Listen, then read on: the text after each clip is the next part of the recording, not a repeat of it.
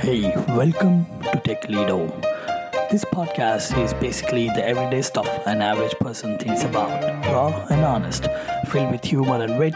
We chat about creativity, leadership, entrepreneurship, failure, and success. Things which needs deep discussions but lighter moments. So it's me, Kazim, joined by some amazing industry experts, friends occasionally to talk about some great topics that we otherwise don't discuss in a candid manner. Every Sunday, a new episode. So, I would love you all to join me. Hey, Adam, welcome. Welcome to my show. And I'm very happy to have you here today, my friend. I'm happy to be here, brother. I really am. Right. So welcome to Tech Lido. And thank you. I'm honored to be on, man. I really am. I'm so excited we finally got to connect. Oh, yeah. When I see your posts on Instagram or Facebook, and when I read your book as well, the one thing that I ask myself this question is like, how did you make it, man? What was your story? How did you do it? You know, the transformation of your journey is so amazing. It's so inspiring for the people. And I just love the way you have changed yourself. So, you know, I would like to know more, you know, like how did it all start? You know, I'll try to take you through it as fast as possible. Right. Because I don't want to be the one just talking. I want to have like a nice conversation.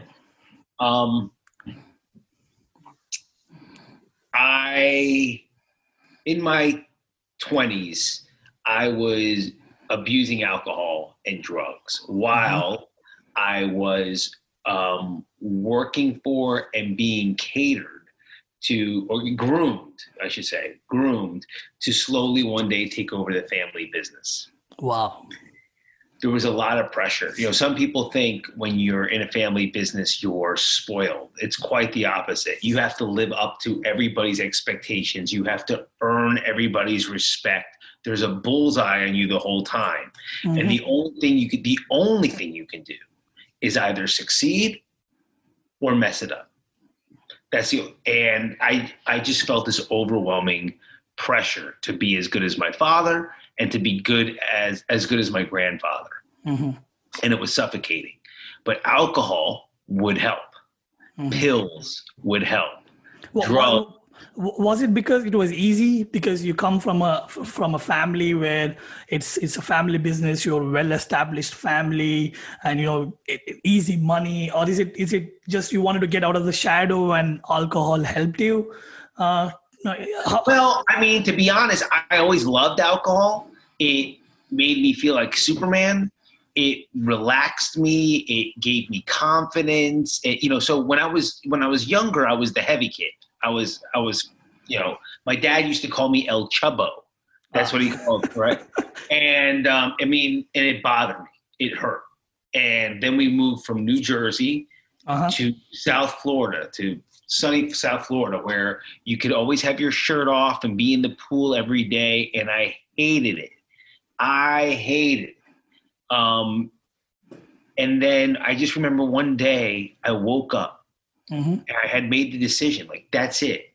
That's it. Like, no more Pop-Tarts, no more McDonald's chicken fingers and Happy Meals and French fries. And like, that was it. And it was back in the 80s. And, my mom would buy me Flex magazine and Muscle and Fitness. And I would pretend like I'm Rocky Balboa. And I started doing push-ups and sit-ups. And they bought me a weight bench.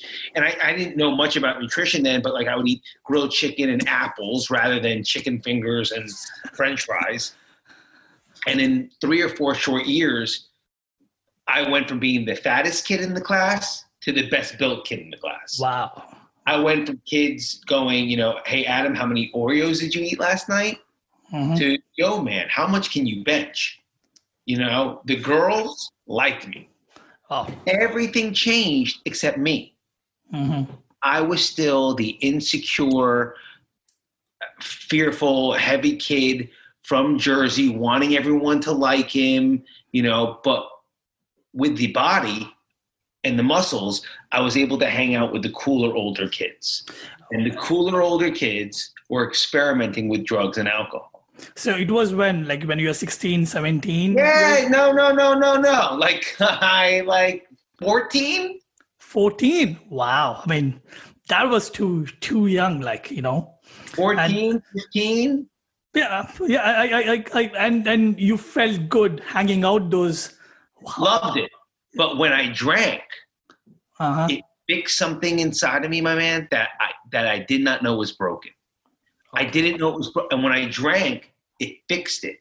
Mm-hmm. And I felt like life of the party, like Superman, like, yo, hang with me. Mm-hmm. You know what I mean? And confidence came out, and my insides finally matched my outsides, because my outsides at that point looked good. And I just thought, what could ever be wrong with alcohol? I loved it. I was the first kid in my high school with a fake driver's license. I went to Arizona State University because it was the #1 party school in Playboy and Penthouse, which it was. Made some best friends there and dominated there and drank and partied like a rock star. And then I went into the family business. And there was always drinking, heavy drinking at the end of the days in the family business. And to answer your question, how all this began, it was everything. It wasn't that the money was coming fast. Mm-hmm. It was that the responsibility, all of it came fast. Okay. The responsibilities, the pressures, I have it now naturally, but I always had to make sure that I was the first one there. Always good morning, how are you? I knew every single employee's name. I knew their wives' names. I knew their kids. I made a serious effort to try to be perfect. Okay. So we are seeing that, okay, what you have to do, but you also wanted to get away from that. It's like, okay, I want to make my own identity, but I also want to get away from it. So I want to be me, So you're telling that this continued in your 20s as well, like the alcohol and drugs? This continued all the way till I was 30 years old. Wow. And then when did you meet your beautiful wife? I read that by the age of 30, you were all successful with a kid, with a successful business that you're running with your family. And then you had a beautiful wife who was your backbone, but you're still dealing with alcohol and drugs. But that's a heavy burden with on your shoulder. Like, you have a successful family, you have a successful business, but you are also dealing with alcohol and drugs. It was hard. And how did you decide one day, man, I'm done. No. I didn't. I actually thought when we had our daughter that everything was going to change. Mm-hmm. And it didn't. Okay. It didn't.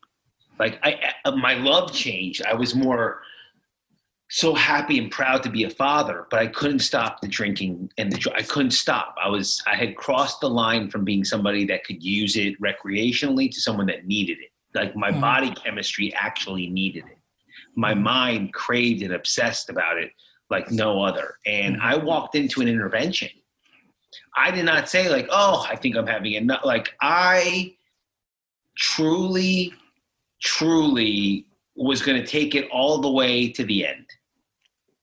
And I walked into an intervention and everybody had these loving letters saying, and I thought I was going to walk in and everyone was going to like do this to me, but it wasn't like that. Everyone was telling me what they loved about me, some beautiful memories, but we know what you've been doing. I'd driven with my nephews that I love, drunk. I had lied over and over and over. I had hid bottles and pills everywhere you can imagine. And they knew. Everybody knew. And they kept asking me to get help. And I had such denial that first I couldn't agree to go to 28 days. I just couldn't. I agreed to go for 10 days. And the last question I asked at my intervention was, does this mean that I can't drink again? And my intervention said, like, we'll see. We'll see. And the journey began, my man. And that's when the journey began. And how long were you in that, when we talk about the rehabilitation and, coming out of that? I mean, definitely, you tend to go back to those things, right? You leave it and then you feel like, oh, I want to have it more. And then you go back again and then you come forth and go back. So how long that journey was to come out of this completely, So the treatment center itself was 28 days. Mm-hmm. Now, what I'm about to tell you, I now realize is a very short time. But to me, it felt like eternity. It took me 9 days to surrender. Mm-hmm. And I was when I say fight, I wasn't argumentative with the staff, but I just kept thinking that I was better and different than everybody in the treatment center. This guy's smoking crack and this guy's shooting heroin. And I just would try to make myself terminally unique, is what they say. Different. I try to make myself different. But everything they were teaching me was spot on. Mm-hmm. Everything they were teaching me is spot on. And it started to crack something in here. Okay. It started to crack. So, little stories like, Adam, do you believe that you're powerless over alcohol? And I looked at the treatment, I looked at my counselor saying, no. And he goes, well, let me ask you this. Did you ever wake up in the morning and swear that you weren't going to drink that night and end up drinking anyway? Mm-hmm. And I was like, all the time. And he goes, okay. Did you ever say, okay, tonight I'm only going to have 2 or 3, but then you couldn't control it? I'm like, every time I drink.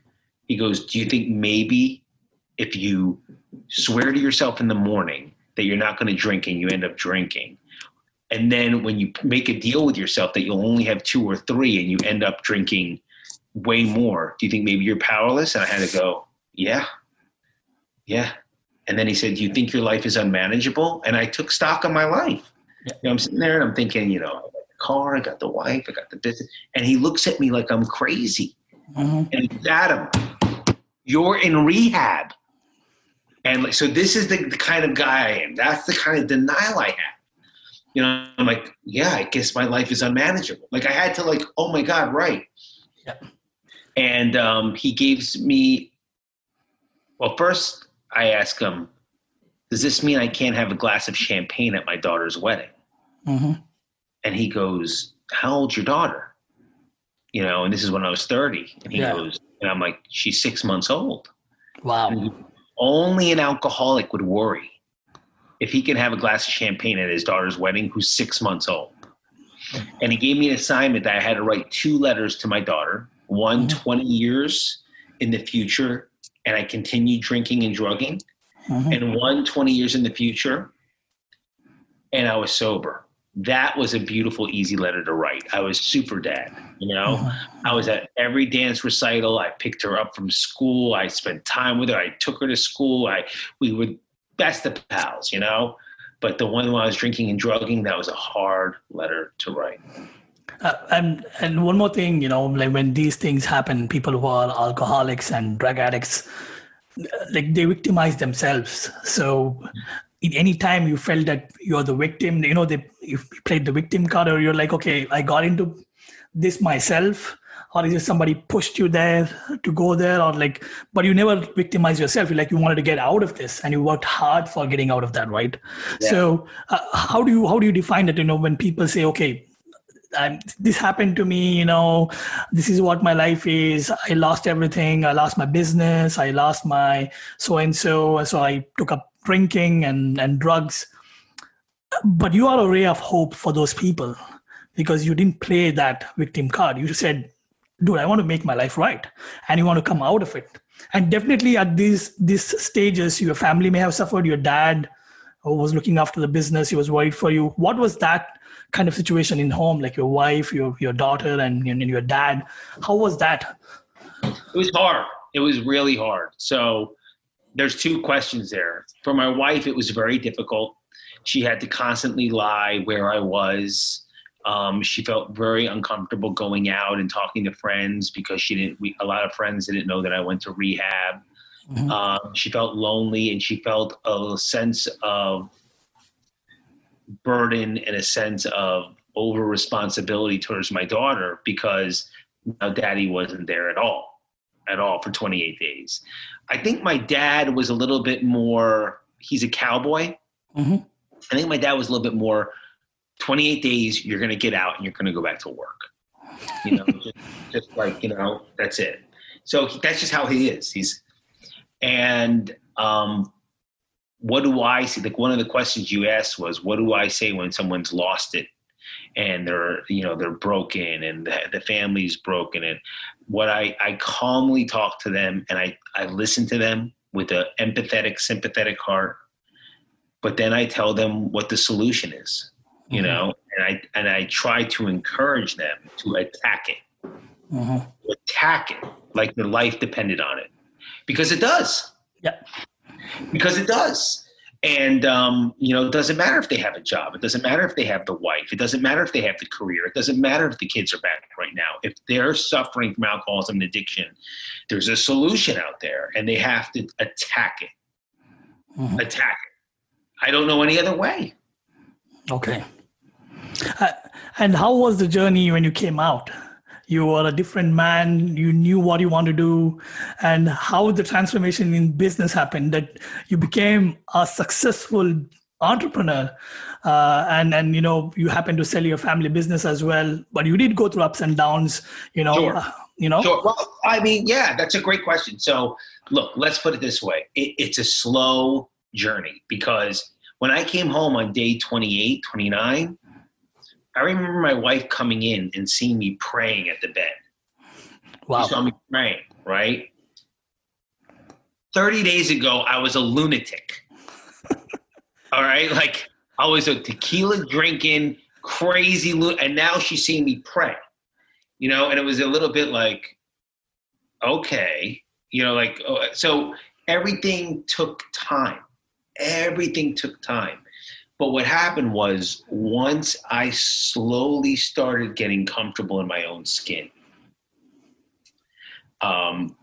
look, there's something that we haven't discussed that I think is very important to put on the table. And I know I'm one of your first guests, so I'm sorry, but I need to tell the truth. Yeah, of course. I did not heal my alcoholism. I believe in a power greater than myself that I call God. Okay. That relieved me of it. Relieved me of it. You know, and that's because my whole personality and my whole demeanor is a man of faith, you know, and I'm not trying to point anybody to a religion, but there are things going on, my man, that are inexplainable. Example, can you explain how right now we are on a Zoom call from Ireland to South? Can you explain when you go turn the lights on, the electricity going around? Can you explain that right now in the ocean there are whales that know how to communicate with one another?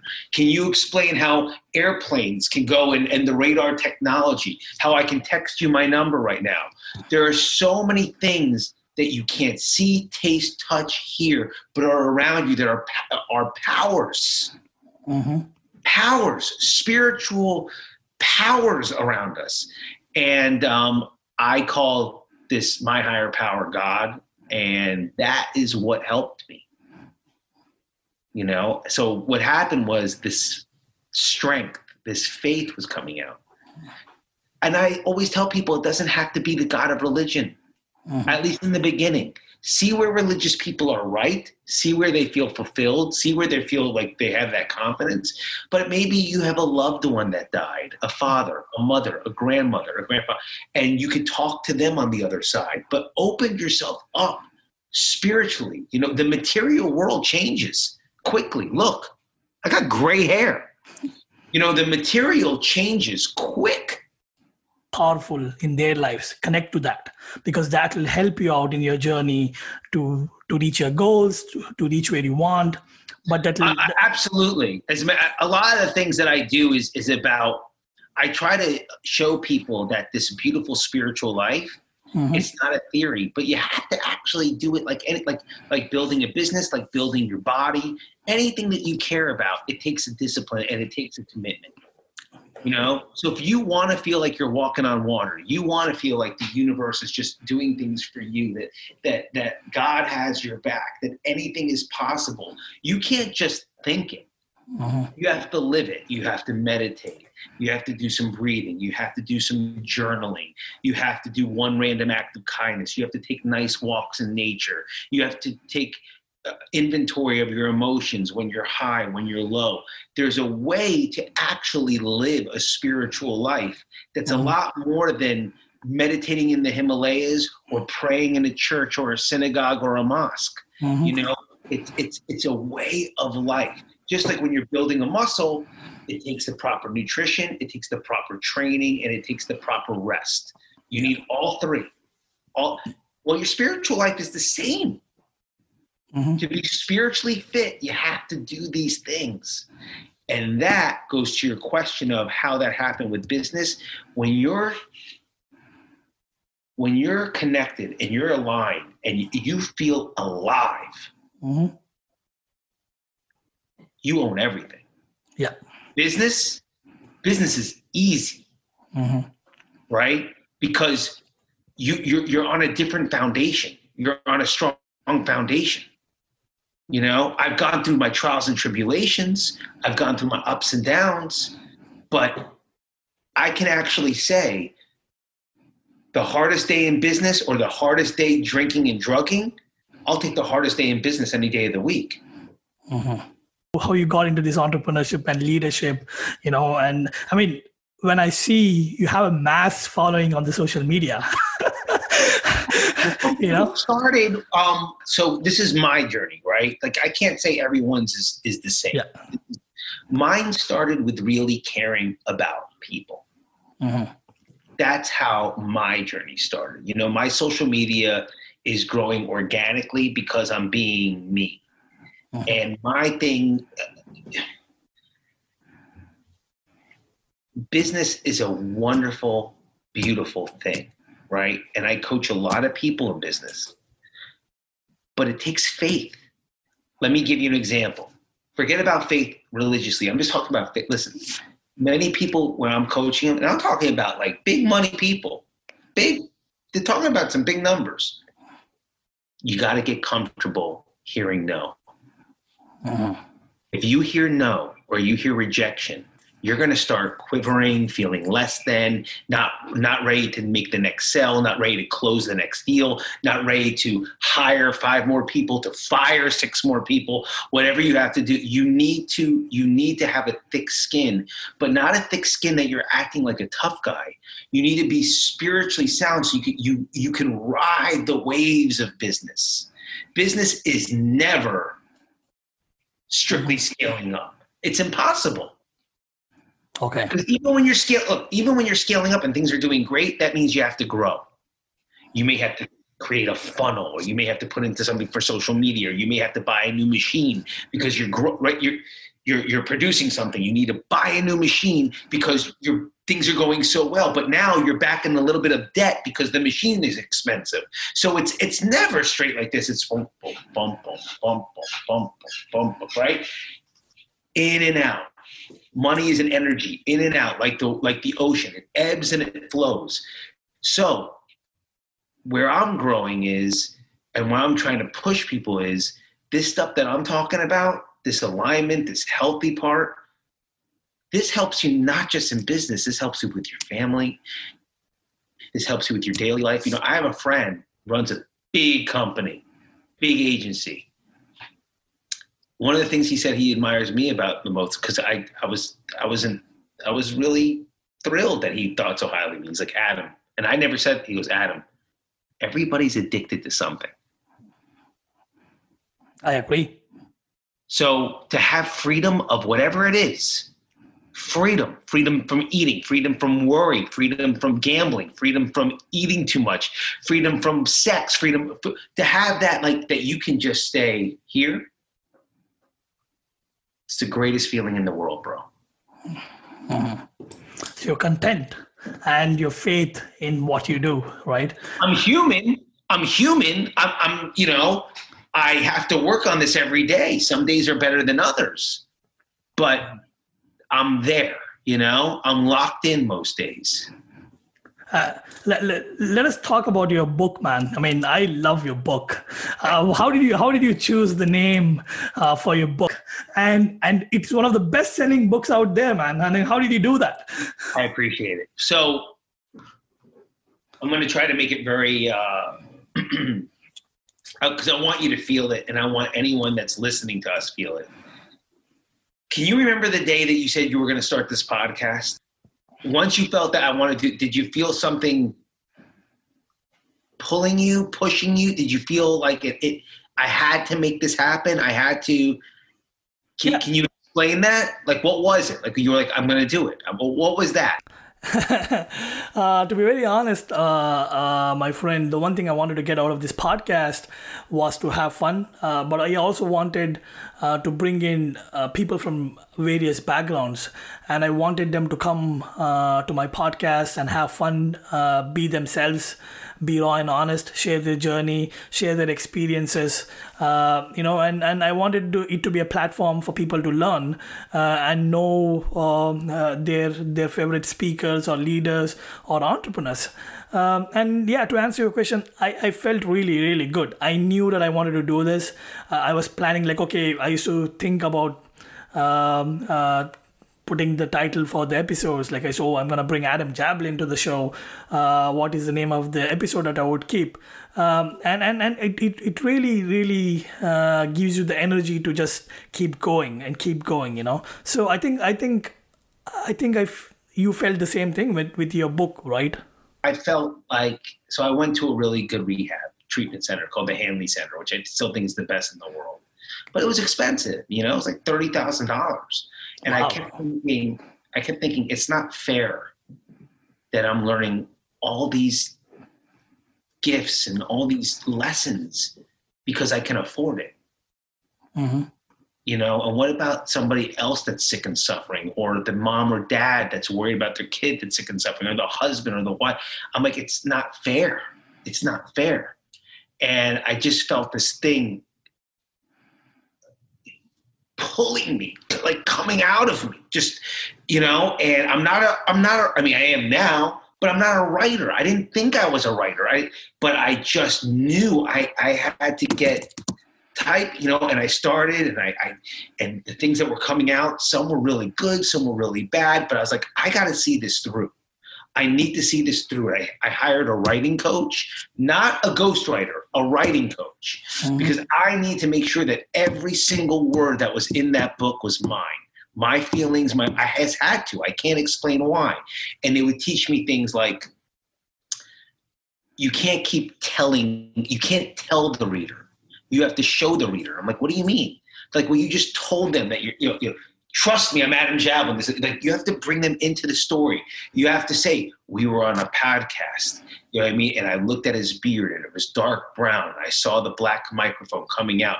But in my room, it was 72 degrees with the white walls. And I was wearing a gray shirt. And I was wondering, how warm is it in his room? Is he comfortable? I hope he's as comfortable as me. But then I turned around and I saw my water bottle. Like, you have to bring the reader into the story. You can't just say, I was on a podcast, trust me.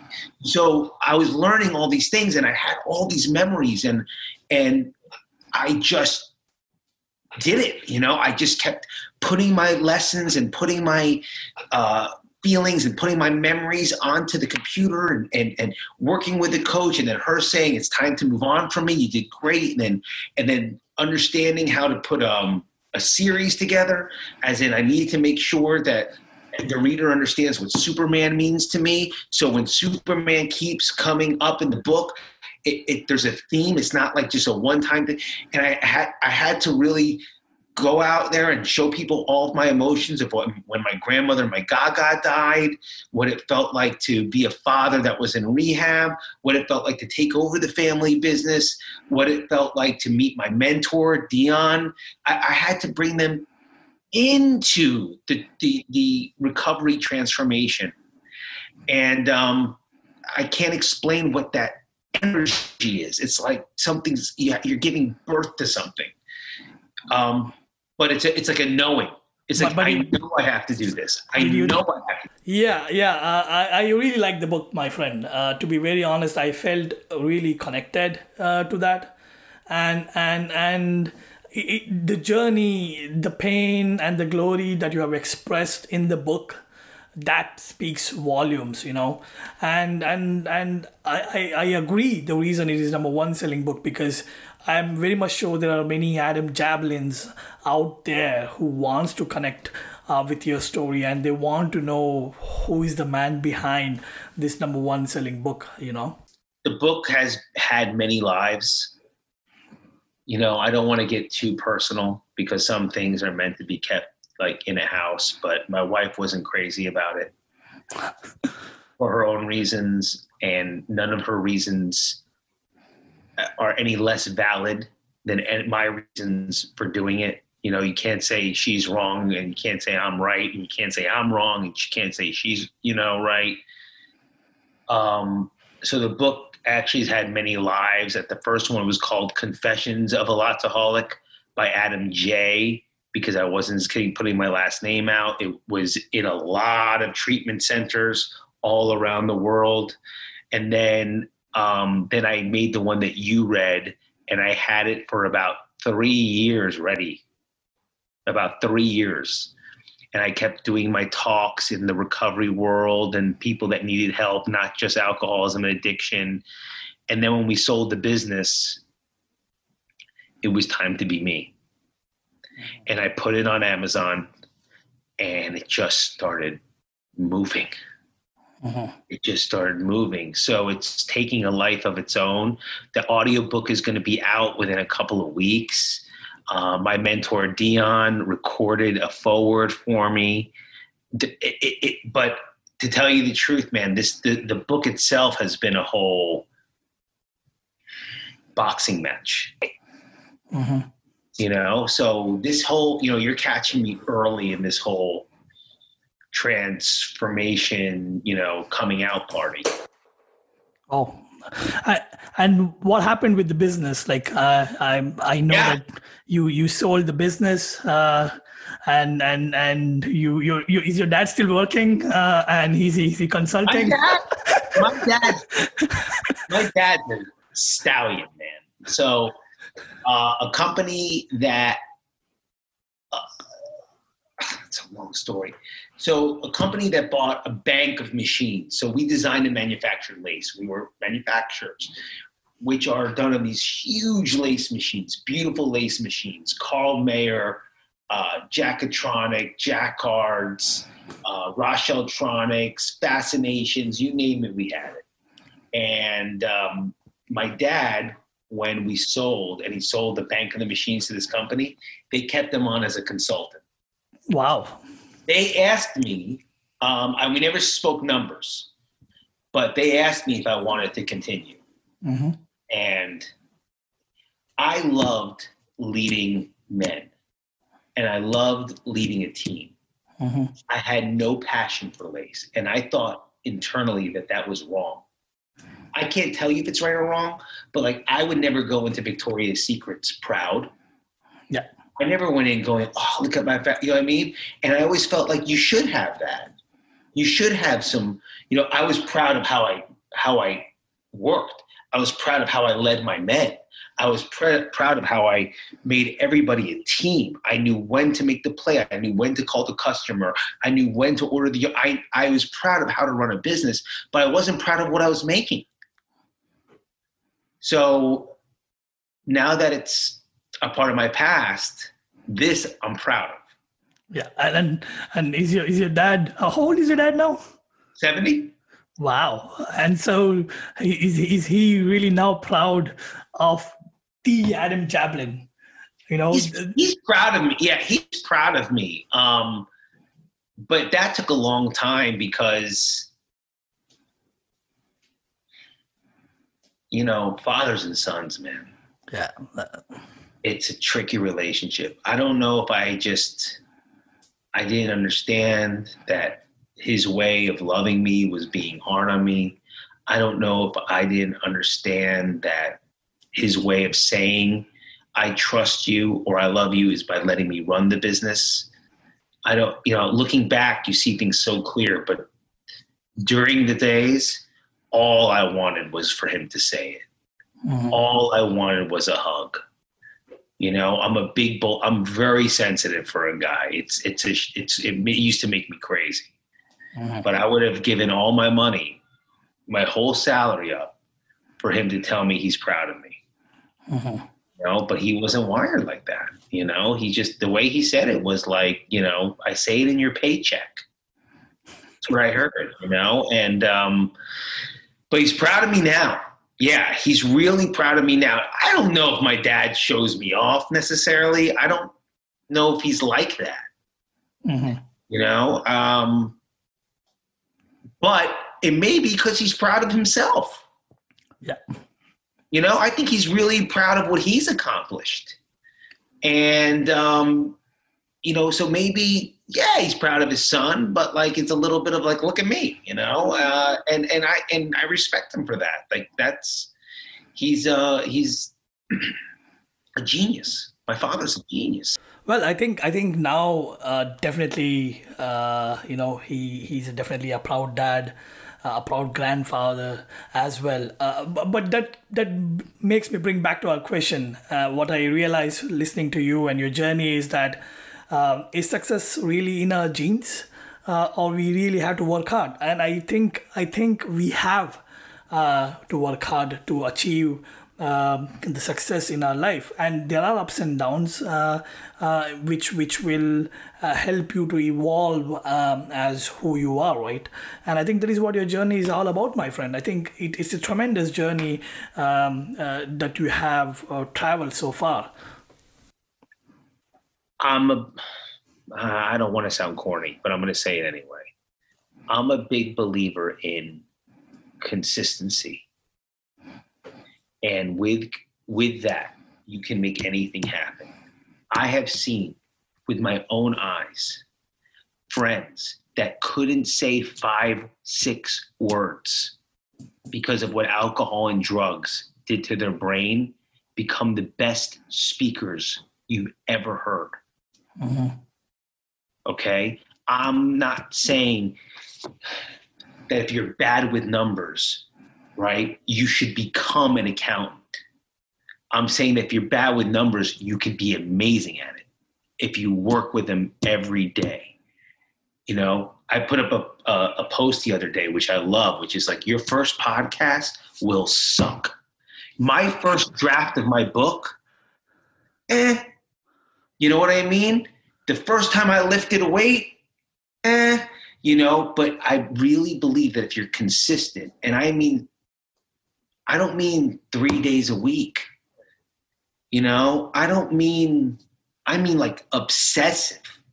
You can be good at anything. Now listen, without sounding too corny, your genes will give you certain limitations. I don't think that at 5'6", okay, I could have Michael Jordan's game. Yeah. That doesn't mean that I couldn't have had the dream to own the team he played for. Yes. Right? So you gotta sometimes you gotta open your mind. I love basketball, but I'm 5'6", and I'm not as fast, and I'm not as strong, and my game's not good. That doesn't mean you have to leave basketball. Maybe you want to become the coach. Maybe you want to own the team. There's a lot of different ways to make your dreams happen. The Rock, Dwayne "The Rock" Johnson, wanted to be a football player. He's a huge guy. Yeah, listen to his story. I love it. When he felt like when he couldn't play football anymore, he thought he was done. Wow. But look at him now, Right. He's one of the highest paid actors in the world. He has made himself from somewhere to some other place, man. It's phenomenal. Consistent, and I think with that consistency, if you can let go a little bit, just a little bit, and realize that something is happening in your life that you can't explain, and try to go with it. Try to go with it. Just let life take you on this beautiful journey. But you, at the same time, you're consistent every day. Every day you're putting in the work. Because then one day you get the phone call yeah, let's do the podcast. Hey, your book hit number one. I'd love for you to be my but you gotta let go a little bit. You know, if you're trying to control everything, it's very difficult. Best-selling book in September is going to be a number one best-selling book. And wow, man! Congratulations for that, man. And I appreciate it. I'm really excited for that day. More for, I think, a little bit of pride. So I'd like to, not in an unhealthy way, just to see like, wow, I made a number one. And I'd like to continue talking, continue spreading my word. But at the same time, I have a coaching program called the Hero Project. Mm-hmm. I even teamed up with a guy named Zach Smith. Mm-hmm. Unbelievable guy, 33 years old, raised $350 million. He's worth quite a bit. He works on the financial while I work on the mindset, spiritual, mental, emotional, physical. Mm-hmm. So when we get together, you get the full package because he's a financial guru. And I'd like to experience this new life of coaching, of doing podcasts, of speaking, of writing another book, of this next chapter of my life, this next journey, because I got to tell you, this has been, you would think, you say all this stuff like, oh, you sold the business and the numbers and you know, you would think that this has been the greatest time of my life. This has been the hardest time I've ever had, aside from getting sober.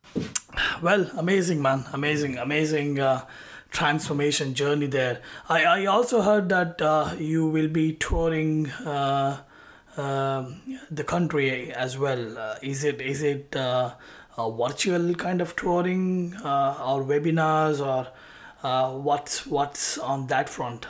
It's going to be virtual touring, and that actually, you know, I'm learning this as I go. So what I'm telling you, I'm learning.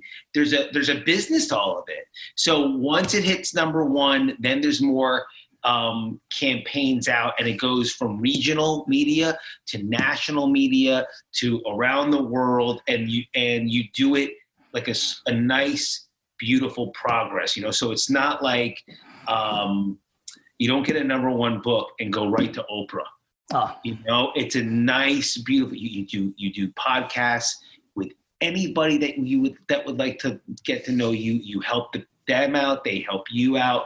It's a really nice organic thing, and there are systems in place that. By the way, same thing with my Instagram. I wasn't the one that, you know, everything that I post is genuine and it's me, but there's a system. Mm-hmm. There's a system. And, you know, if you look at my Instagram and you look at it a little bit, you could go, I see it. Mm-hmm. I see it. Okay. Twitter, viral, picture of that. Twitter, like you start going like, okay, there's so I didn't make any of this up. I'm just following the path, being as genuine and as open as possible. And bro, just, you know, this is from my grandmother. So okay. I'm proud to mention her because she's in spirit. I've always treated everybody the same. Okay. The janitor and the president of the United States, you and Howard Stern and Oprah Winfrey, you treat everybody the same. Appreciate that, man. It's the truth, man. You treat everybody with love and respect and humility, and it comes back. It comes back in spades. I also heard that your new book, second book, is gonna be more funny, or are you still writing it? What's the case there? That's gonna be an emotional book to write, man. I gotta tell you, because it's like so funny, and I'm sure you understand this better than anybody. You could say everything that happened, and it could take 3 sentences, right? Like the Navy SEAL went through boot camp, went through, what is that thing they all go through? The Navy SEAL went through, they have a Hell Week, right? Hell Week, and now he's a Navy SEAL, right? But what really happened there? Those were months and months of exhaustion and training, and, you know, and to get to where I'm at now, selling the business, it was not 1, 2, 3. Nothing was 1, 2, 3. And saying goodbye to my employees and finding them jobs after working with them, me for 23 years, my dad for almost 40, and selling the building and watching the machines go and the change in my house and my wife seeing that I'm not going to be this guy anymore. I'm going to be that guy. And I mean, you could say, hey, sold a 9-figure business, wrote a #1 best-selling book, but behind the scenes, quite a journey. Yeah, I'm pretty much sure, man. Your second book will be as successful as the first book, I just wanted to ask you before we end the episode, how are you coping up with this COVID-19 situation, my friend? And what are your thoughts about it, First off, let's deal with the reality of it, right? Yeah. I'm sorry to all of them. It's not easy seeing my kids stay home, not see their friends as often. These are beautiful ages that you're supposed to be around friends and the kids going into college and having dreams of taking over this company and entrepreneurship and science and whatever they're into. And the reality is I'm sad and I'm sorry that they're experiencing this. And it's the first ever. It's not like my grandfather's 95 and alive. He's never seen a pandemic. Like, this is the first. So we're all experiencing this together. If you're asking Adam Jablin for real, like, what do you think?